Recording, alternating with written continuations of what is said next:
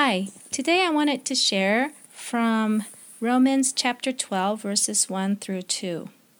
I read these two verses a number of times, and as I was reading through the verses, I remember that this verse is usually used to challenge us not to pierce our bodies or carve tattoos on our bodies because our bodies are sacred, they're a sacrifice to God, and they're holy and pleasing to Him.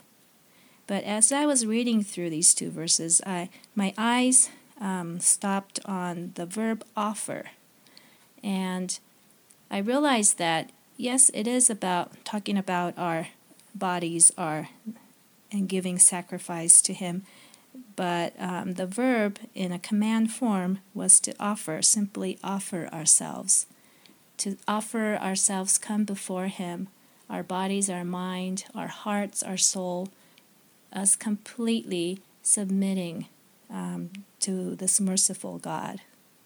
And that was, to me, an encouraging word, because it doesn't talk about how we should pray or how to worship, how we should live, but it is simply inviting us to offer ourselves, completely offering ourselves to Him. And I think that is a wonderful place to start. So I just wanted to leave it there, and let me pray briefly. Dear Lord, thank you so much that you are a merciful Lord, that you have given us much grace that is sufficient in us. And thank you so much for all you have given us, even though we don't deserve them.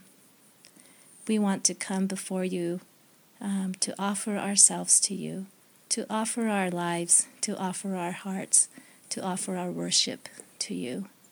And help us to